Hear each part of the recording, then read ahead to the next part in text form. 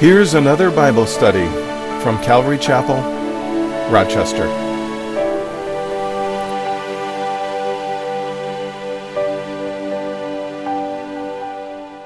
Daniel chapter 11, if you have your Bibles.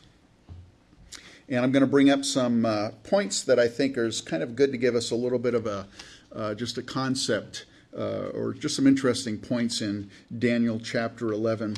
What's interesting about Daniel chapter 11 is it is the most detailed prophecy, definitely in the book of Daniel. It's the longest and the most detailed, and it might even be the most detailed prophecy in the entire Old Testament. So that's the first thing that's kind of interesting about Daniel chapter 11. The next thing that's kind of interesting about Daniel chapter 11 is that if you recall the earlier visions that Daniel had, the visions that Nebuchadnezzar had that were interpreted in the book of Daniel, they had a lot of symbolism in them. Remember the ram and the goat and the statue made of different metals. And there's all this symbolism in these earlier dreams and visions. Well, they are absent in chapter 11. Chapter 11 is very straightforward about kings and kingdoms. And we just finished chapter 10 last week. And while chapter 10 describes spiritual warfare in the heavenlies, and we talked about that with Michael the angel and Gabriel and just the warfare that takes place, chapter 10 deals with spiritual warfare in the heavenlies. Chapter 11 deals with earthly struggles between kings and kingdoms. And chapter 11 also describes sinful actions by kings. We're going to read about strife.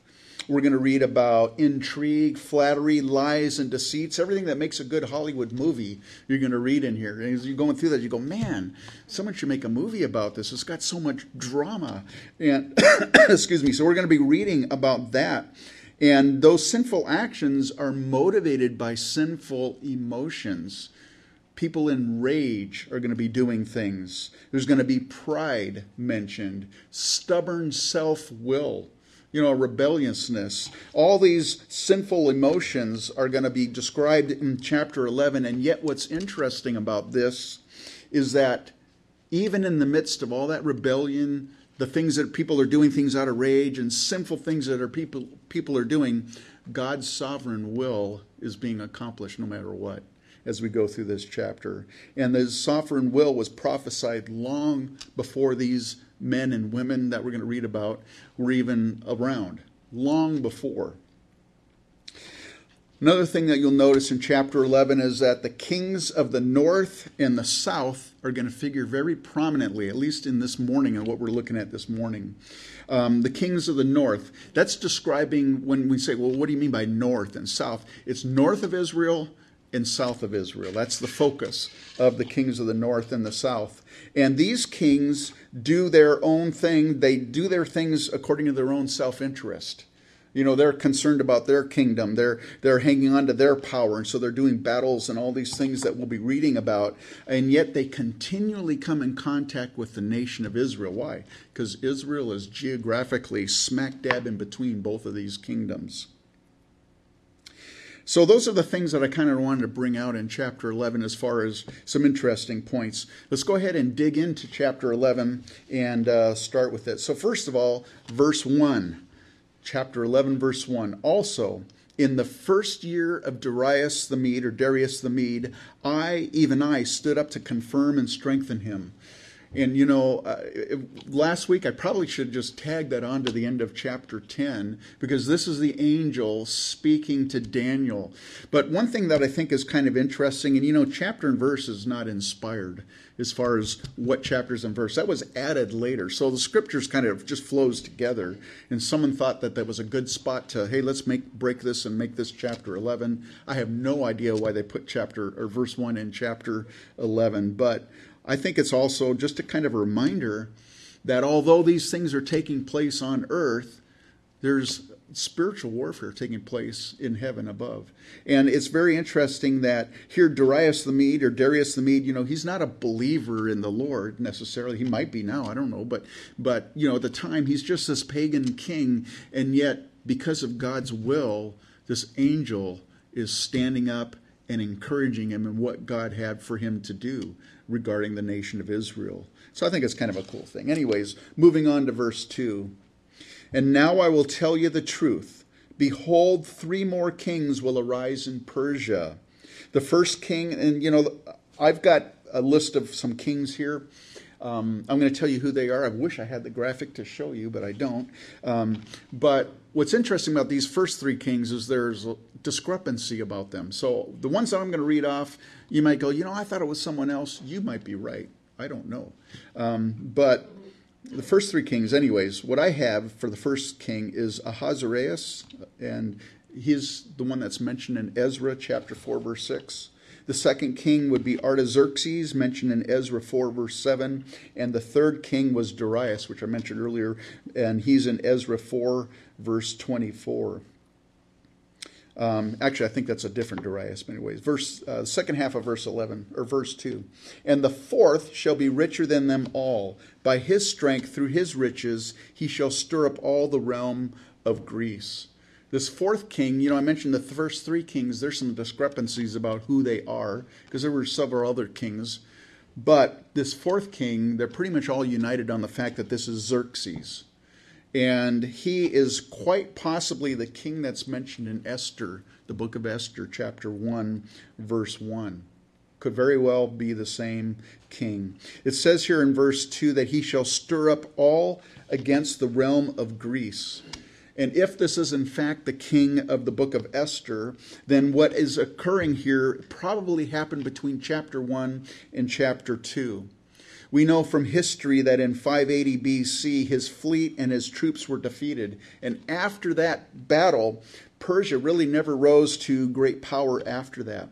So what's interesting is Daniel, they think, whoever they are, I don't know the experts, I'm not one of them, but the experts think that Daniel probably died in the year of BC 530 BC, which means that these 4 kings that are mentioned all were after the time of Daniel. So it's not like Daniel's just writing this as he's looking back at history. This is history in advance, prophetic history in advance.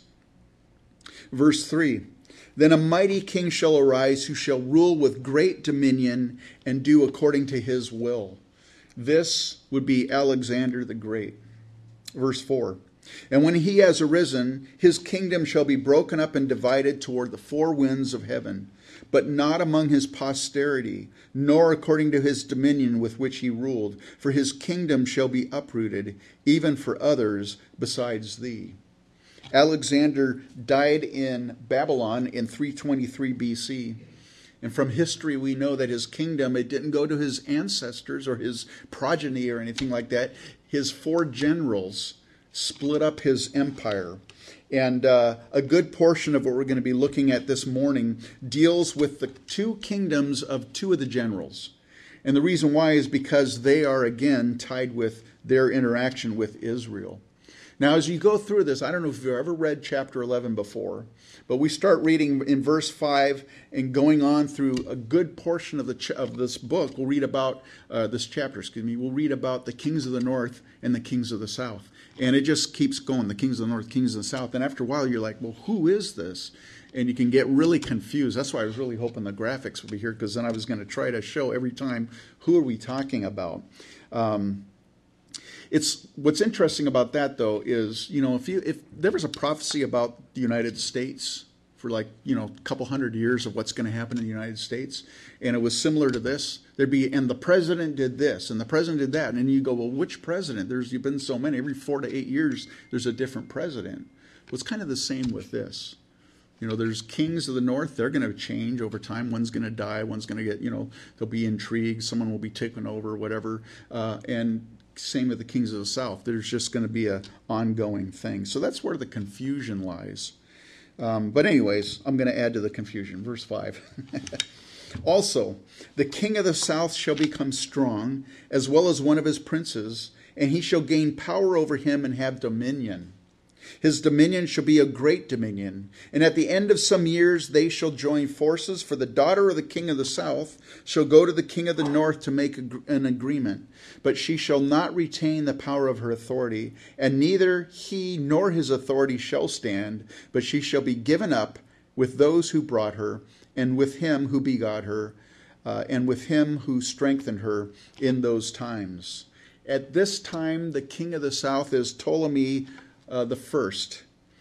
And he's, of course, the king of Egypt. That's the kingdom of the south. The king of the north at this point would be Seleucus Nicator. And he's the king of the north. The kingdom of the north would be the region of Syria. And I say the region because Syria at this point is not quite a nation at this point. But it's that region. And so we're going to call it Syria throughout here. It mentions there one of his princes, and that, of course, would be Alexander's prince, and that's General Seleucus. When you look back at history, we realize that Seleucus became much more powerful than Ptolemy. And as we go through this, you've maybe heard of the Seleucid dynasties or the Seleucid kingdom. That's these kingdoms from the kingdom of the north, from Seleucus and the Ptolemies. These guys are going to be fighting each other for about 130 years, and they're going to kind of take turns, not on purpose, but someone's going to be more powerful. Whoever's more powerful at the time, they are going to control Israel during the time, the nation of Israel, the Jewish people. And so it's going to kind of go back and forth. Again, Israel's kind of smack dab stuck in the middle of them. One of the things that kingdoms do, and even the kings that are on earth today, if you look at some of the princes and princesses and all that, there's a lot of intermarriage between the different nations of kings. It's really kind of an interesting thing. Well, kingdoms often form political alliances through marriage. And back then, it was no different. Ptolemy II's daughter, her name was Berenice. She was married off to the Seleucid king Antiochus II. Problem with that marriage and that political alliance is that it didn't last very long. Ptolemy II, her father, passed away, died, and at that time Antiochus put away his wife Berenice, and he remarried his former wife by the name of Laodice, I think that's how you pronounce it. Well, Laodice didn't trust Antiochus, and she poisoned him. And then later she killed Berenice. She killed her attendants and her servants. And then she also murdered her infant-born son as well. I mean, this is like drama. And then she put her son, Seleucus Callinicus, on the throne of the northern kingdom. I'm probably slaughtering those names, but we'll just call him Cal for this point. Verse 7. But from a branch of her roots, this is Berenice, from a branch of her roots, one shall arise in his place, who shall come with an army, enter the fortress of the king of the north, and deal with them and prevail.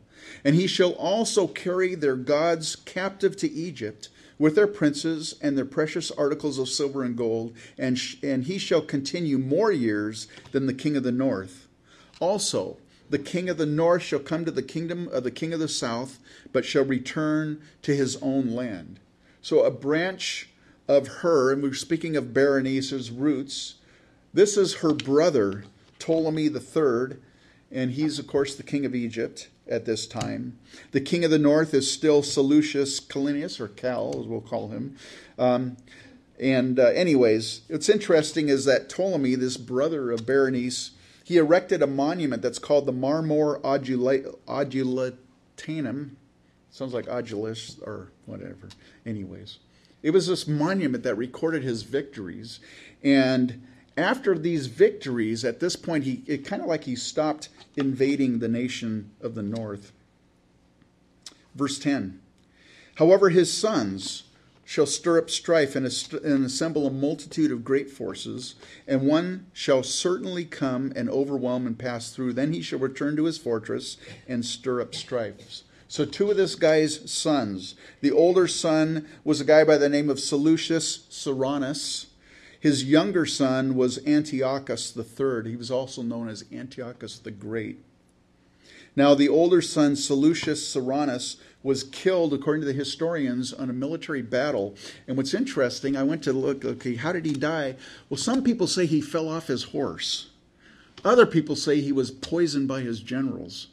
And I'm thinking, it sounds like there's some royal spin going on here, if you think about it, because, he probably did fall off his horse, but that doesn't sound good for a prince. The guy just was a klutz, he just fell off his horse. He must have been poisoned by his generals. So anyways, that's how I look at those. That's the way my mind works with these things. Whatever the case is, he died, and the younger son, Antiochus the Great, is the king that we're going to be looking at here in verse 11. And actually, we'll be talking about him for quite a while here. Verse 11, and the king of the south shall be moved with rage and go out and fight with him, with the king of the north, who shall muster a great multitude. But the multitude shall be given into the hand of his enemies. And when he has taken away the multitude, his heart will be lifted up, and he will cast down tens of thousands, but he will not prevail. So the king of the south here is a guy by the name of Ptolemy Philopator. And the king of the king of the north, as I mentioned, is Antiochus the Great. Well, Ptolemy's army had 70,000 infantry, 5,000 cavalry, and 73 elephants. And Antiochus had 62,000 infantry, 6,000 cavalry, and 102 elephants.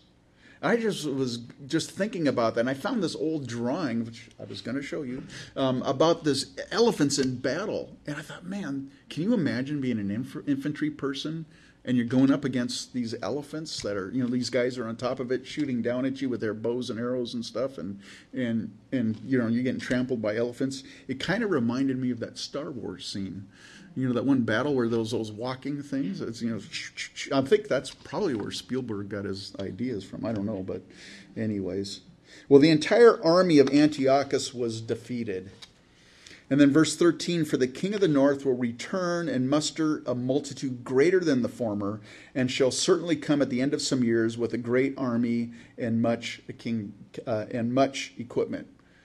So the king of the north was defeated, but he goes back again later with a larger army and gathers together and tries to do battle again. Verse 14, now in those times many shall rise up against the king of the south.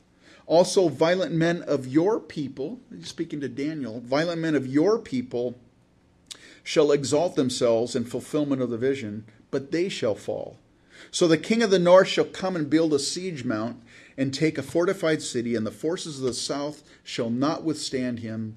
Even his choice troops shall have no strength to resist. The king of the south at this point is a guy by the name of Ptolemy Epiphanes. And he was actually a very young boy at this time. I've read somewhere like he's 5 years old at this time. The king of the north, again, is Antiochus the Great. And I think Antiochus the Great kind of took advantage of the fact that this king was so young that he got together with a guy by the name of Philip of Macedon, who had another kingdom, and they united together to go and attack Egypt. And it says there, violent men of your people shall exalt themselves in fulfillment of the vision, but they shall fall. What happened was there were Jews that were sick and tired of the Ptolemites, or the kingdom of the south, being in control and ruling over their nation. And so they aligned themselves with Antiochus the Great. And this is what this is referring to.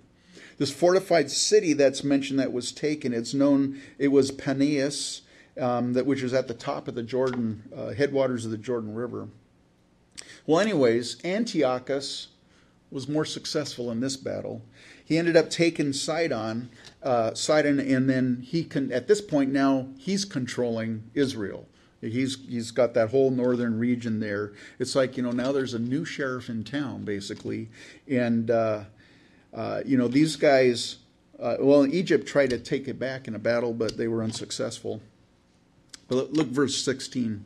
But he who comes against him shall do according to his own will, and no one shall stand against him. He shall stand in the glorious land with destruction in his power. Again, the glorious land, we're talking about the nation of Israel. He shall also set his face to enter with the strength of his whole kingdom, and upright ones with him. Thus he shall do, and he shall give him the daughter of women to destroy it, but she shall not stand with him or be for him. The Jewish people of the glorious land, the Jews, of course, they were tired of the Ptolemies being in control, and so they had helped Antiochus to liberate them, so to speak, but it came at a price. This new sheriff wasn't really any better than the Egyptians, and he ended up turning destruction upon the glorious land and its people. So it mentions here about a daughter of women. This daughter of women, if you go back into history, was Cleopatra, but it's not Elizabeth Taylor. Okay, it's not that Cleopatra. It's actually, it was her ancestor, not Elizabeth Taylor's ancestor, but Cleopatra's ancestor. She lived about 100 years. This is about 100 years before the Cleopatra that we all know about existed or was born. So this was like the forerunner, the ancestor of her. Her name was Cleopatra. Now, during this time in history, Rome was starting to become powerful. They were starting to grow in strength in the eastern Mediterranean. And under pressure from Rome, Antiochus tried to make a peace treaty with Egypt, and he gave his young daughter, Cleopatra, to, at this time, he's a 7-year-old king, Ptolemy Epiphanes, for marriage. I don't know how old she was. I'm assuming she was pretty young. And Antiochus acted like, he was doing it. He had the highest motives. He's just trying to bring peace and kind of let's finally, come together or whatever. And the problem was Cleopatra. She started to fall in love with her husband, and his plans kind of fell apart because she became more loyal to her husband. He was hoping to kind of use her as a way in to kind of manipulate the situation for his advantage. It was just like a Hollywood movie, or Hallmark movie maybe, anyways. But she ended up falling in love with her husband. And at that time, I don't know how old they were at this point, but from that point on, Ptolemy never trusted his father-in-law. So his plans kind of fell apart. Verse 18. After this he shall turn his face to the coastlands, and shall take many, but a ruler shall bring the reproach against them to an end. And with the reproach removed, he shall turn back on him. Then he shall turn his face toward the fortress of his own land, but he shall stumble and fall and not be found. This is kind of describing the end of the rule of Antiochus the Great. He attempted to conquer Greece, but he was defeated. And needing money badly for his treasury, the end of his story is that he went into a Babylonian temple and tried to pillage it to get money, to get riches out of it. And the locals of that place there, they ended up murdering him because they were enraged that he was desecrating their temple. Verse 20, so that's the end of Antiochus the Great. There shall arise in his place one who imposes taxes on the glorious kingdom. But within a few days he shall be destroyed, but not in anger or in battle. This one who imposes taxes on the glorious kingdom was Seleucus IV Philopator. He was, and it says that he only did it with, wasn't too long that he reigned there. Within a few days he shall be destroyed. History tells us that he was poisoned by a person, his treasurer, named Heliodorus. And when he was murdered, it set the stage for this next ruler of the Seleucid kingdom, Antiochus IV. Verse 21, and in his place shall arise a vile person, to whom they will not give the honor of royalty, but he shall come in peaceably and seize the kingdom by intrigue. So when when Seleucus died, there were 3 different people that could have took his place. One of them, he had a son by the name of Demetrius, and he was a prisoner. The problem was he was a prisoner in Rome, so he was unavailable. There was a son named Antiochus, but he was just a baby. And then there was his brother, Antiochus IV. And according to history, Antiochus helped, a guy by the name of Antiochus helped Antiochus by murdering that infant son. And anyways, at that point, Antiochus turned around and murdered the guy that murdered the infant son, and he secured his throne that way. This guy, Antiochus IV, he added a name to himself called Epiphanes, and that means the glorious one. He was not a proud guy, he was very humble, but he wanted to be known as Antiochus the glorious one. And this is the guy, if you remember back in chapter 8, we were reading about the ram and the goats, the ram and the goat and the symbolic prophecies. And the goat, of course, was the Greek Empire. And remember reading in the first, I think it's like verses 9 through 14 of chapter 8, talks about these 4 horns, which were the 4 horns of Alexander's kingdom, the 4 generals. And one of those grew out of there. And it talks about that one in verses 9 through 14. This is Antiochus. This is the same person, Antiochus Epiphanes. Verse 22, with the force of a flood they shall be swept away before him and be broken, and also the prince of the covenant. Antiochus was attacked by a large army, probably from Egypt, but he was able to defeat him. This prince of the covenant that's mentioned here, this refers to an incident in 172 BC where Antiochus ordered the murder of the high priest Onias III.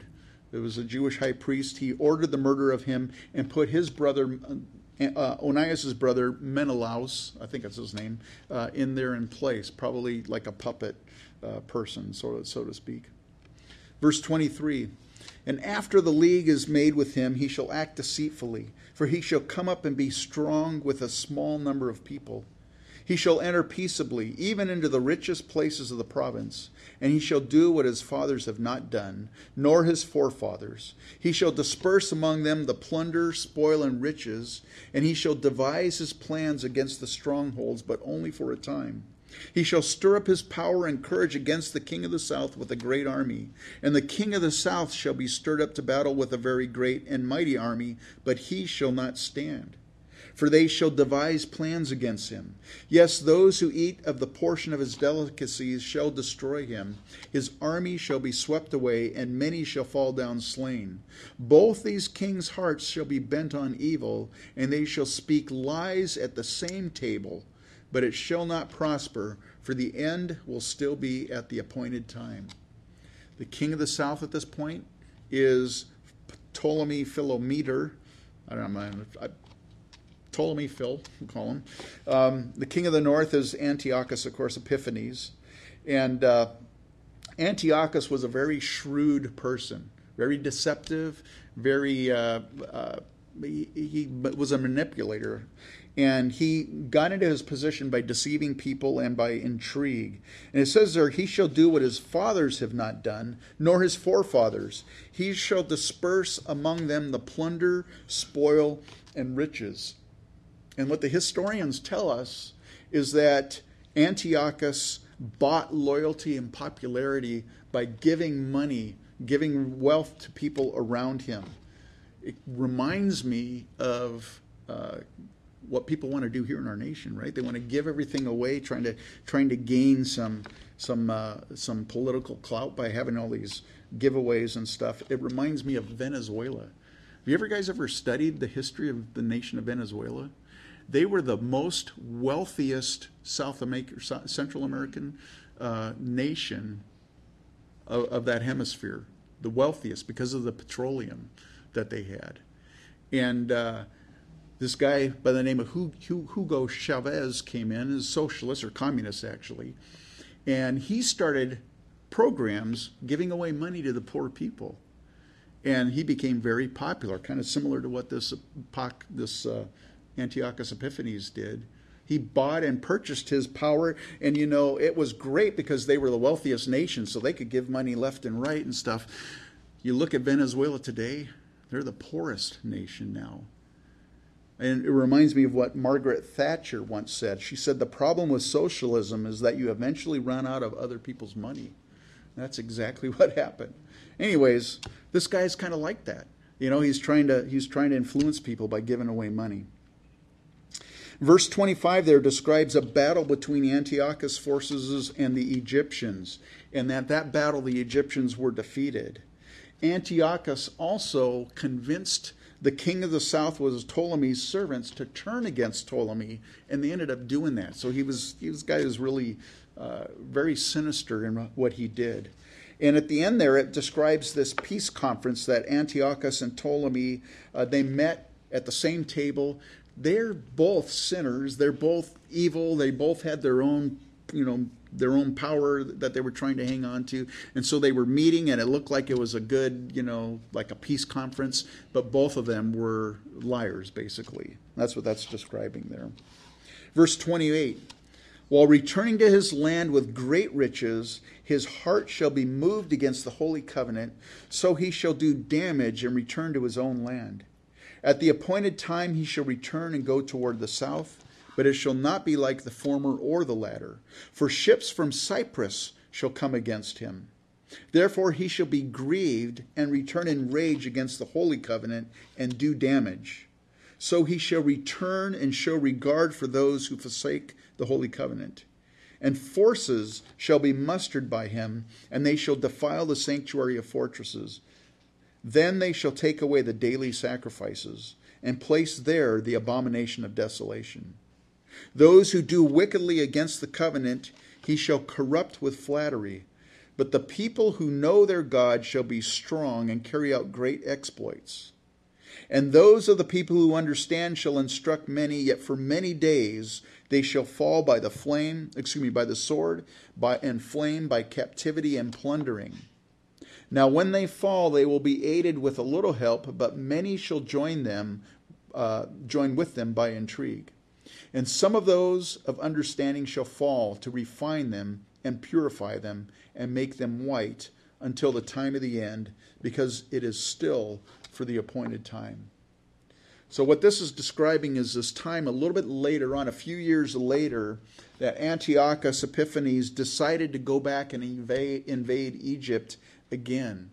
The problem was, remember I mentioned earlier, Rome was starting to become more powerful, and he was intercepted by the Roman fleet under a general by the name of Popilius Laenas.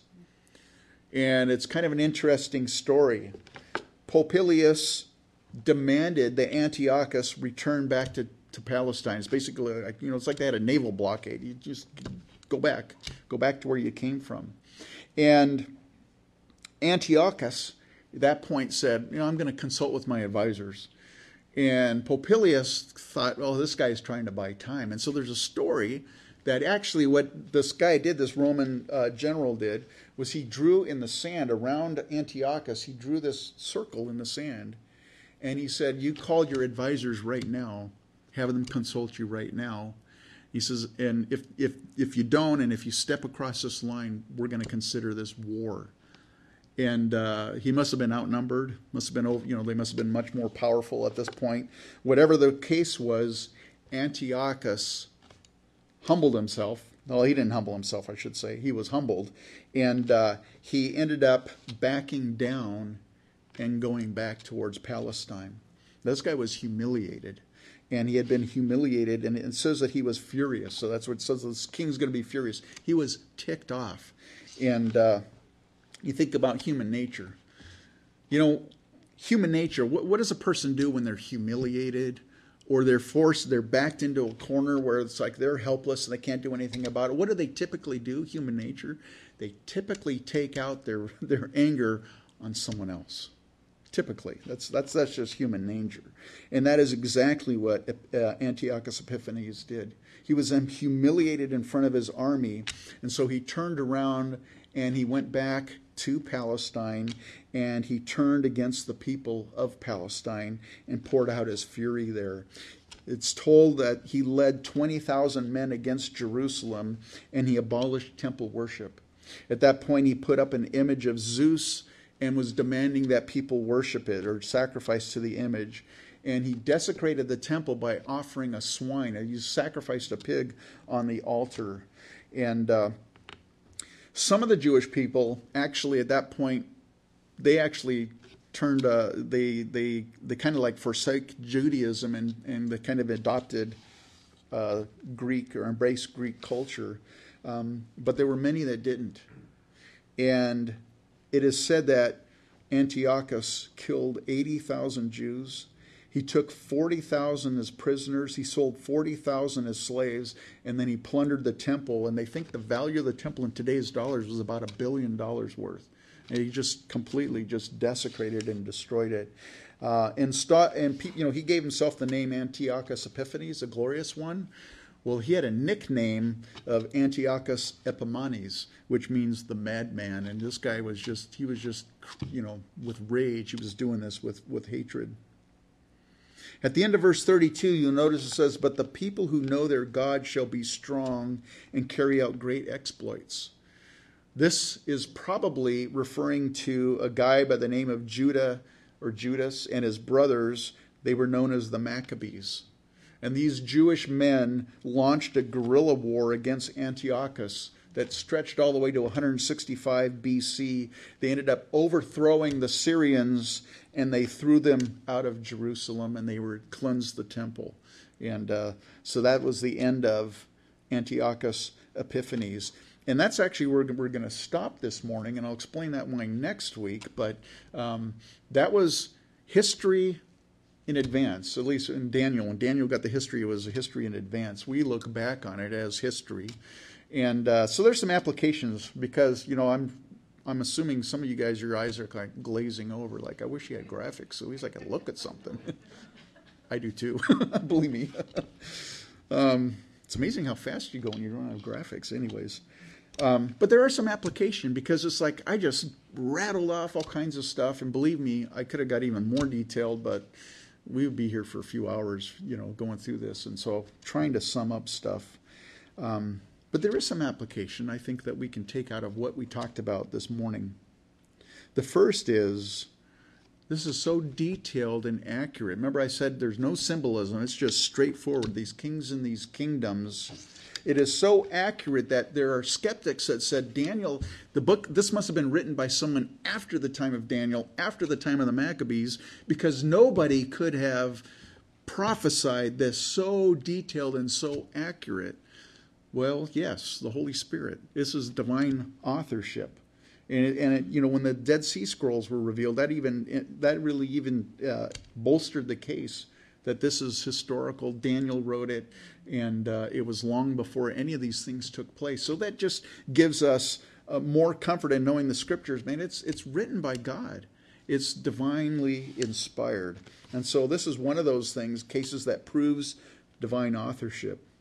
The second thing that I always take out of things like this is that if, as we were reading through this and reading about these daughters and the rage and these things, it is so literal. And it was literally fulfilled exactly the way it was written. It was literally fulfilled. It's not like, this kind of looks like this. Maybe this, we'll kind of squeeze this in and make it look like that. It was literally fulfilled.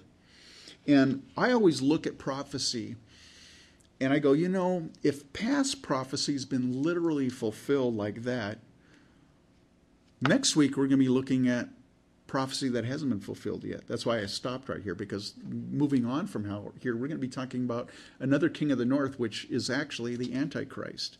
We'll explain that next week. But if I look back at past prophecy and say, this has been fulfilled literally, but looking forward, I go, well, that must be symbolic. It can't be that way and stuff. If the past was fulfilled literally, why wouldn't the future be fulfilled literally, the prophecies? So I'm a literalist when I look at Scripture. There are some things that are obviously symbolic. You get into the book of Revelation, it talks about the dragon and the woman and stuff, and that's symbolism there. It's obvious. In fact, Scripture even reveals what that symbolism is. But when it's not revealed in Scripture that says this is a symbol or something, I take it literally. I really do. And until I'm proved otherwise, that it's symbolic. But I think it's good for us when we read Scripture like that to understand God means what He says, and He's going to do exactly what He says. So it's a good reminder, I think, the literal fulfillment. The third thing that I think is an application for us, we talked about two of those kingdoms, and the Persian Empire was first. We talked about those 4 kings. The Persian Empire, and then we talked about the Greek Empire and all these kings of the north the Greek Empire. At one time, both of those empires tried to wipe out the Jewish people and wipe out Judaism. One was, of course, the Persians, and we didn't read it today or this week, but if you go to the book of Esther, that's the story of a guy named Haman who he was like the Hitler of his day, trying to completely eradicate the Jewish people. He failed. And here, that was the Persian Empire. The Greek Empire, we just read about Antiochus, who tried to wipe out the Jews, tried to stamp out Judaism. And again, he failed as well. And so what I look at this as an application is I look at the nation of Israel today. And God has preserved the nation of Israel. He preserved them through the control of these two dynasties, the Ptolemite and the Seleucid dynasty. And here's the application. God has a covenant. He's got a plan for the nation of Israel, for the Jewish person. Even today, you can read it in Romans chapter 11. God has a plan for Israel.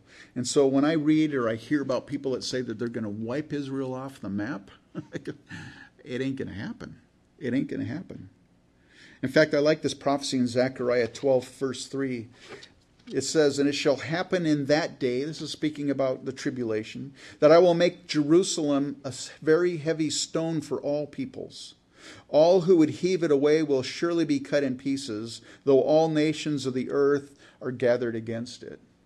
And you know, Jerusalem's always in the news, isn't it? You always read about Jerusalem in the news, and you know, these people that say we're going to wipe them off the face of the earth, we're going to push them into the Mediterranean. And I go, yeah, good luck. It ain't going to happen. So God has a plan and a purpose for the nation of Israel. The fourth thing, and I think this is one of the things that I think I look at today for you and I in our culture.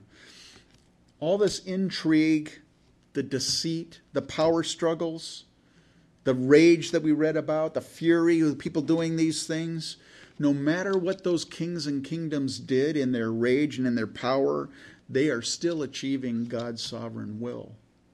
And so I look at the crazy things that are going on in our nation right now and in our culture, the crazy godless things. And you know what? People may think that they're in control. They may think that they're manipulating situations, that they've got, political clout now because they did this or did that or whatever. They are still fulfilling God's sovereign will. God is still on the throne in control. And so I don't, I get upset, and I go, oh man, but I always go back and go, you know what? God's still on the throne. He knows what's going on. It hasn't surprised him. He's got a plan and a purpose even for the things that you and I are going through. So, with everything that's going on in our nation, I'm kind of bringing it down to the United States, but everything that's going on in our nation politically, about a year ago, it was like, oh man, looks like things are really, really bad. And they are really, really bad. But now it's like, well, there's hope that there's going to be some, straightening out of stuff. Whether it does or doesn't, God's on the throne. He's in control. And I'm not going to put my trust in a political party anyways, because we're all sinners. We're all people of the flesh. And whoever gets into power, they want to keep power. That's just the nature of human nature. And so, you know what? God's on the throne. So I think that's a good application when we look at all this stuff. I mean, it's crazy when you read it. It's like you could how many movies could you do? And I'm sure they have done movies like this. There's like all the human nature that Hollywood likes to portray and stuff. Anyways, the fifth thing and the final thing that I think is a good application for us is the trials and the persecutions. It says there at the end of verse 35, "And some of those of understanding shall fall to refine them, purify them, and make them white until the time of the end, because it is still for the appointed time." And I think this is speaking about the people of those days, the ones that were still true to the Lord God in the midst of it. They didn't embrace the Greek culture. They stayed true to it. But that's so true for you and I. No matter what happens for you and I, trials, man, there's people here that are going through trials right now. There are people that are going to go through trials. That's the nature of life. You've either been in a trial, you're going into a trial, or you just came out of one. Trials are a part of life in a fallen world, and so is persecution.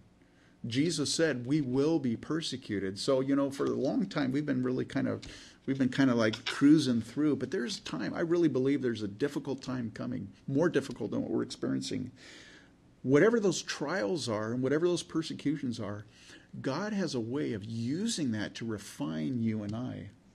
When things are going really good, I don't need to pray as much, right? I mean, things are going good. And I mean, I still want to pray. Don't get me wrong. But when things are going tough in my life, man, I'm on my knees constantly praying. So trials are not necessarily, we look at them as a bad, but God uses them for good because it turns us towards Him, to depend on Him and to rely on Him. And the cool thing is, He's faithful. He's faithful and He loves us. He's not going to give us anything that we can't endure. And He's going to provide for us because we serve a faithful, loving God who's in control. So that's, I think, the one thing that I want to take out of the very end of that. So we're going to stop here. And next week, we're going to look at the future, the prophecies that were given back then that have not been fulfilled yet, but they're coming to a world near you very soon, I think. Anyways, let's go to Lord in prayer.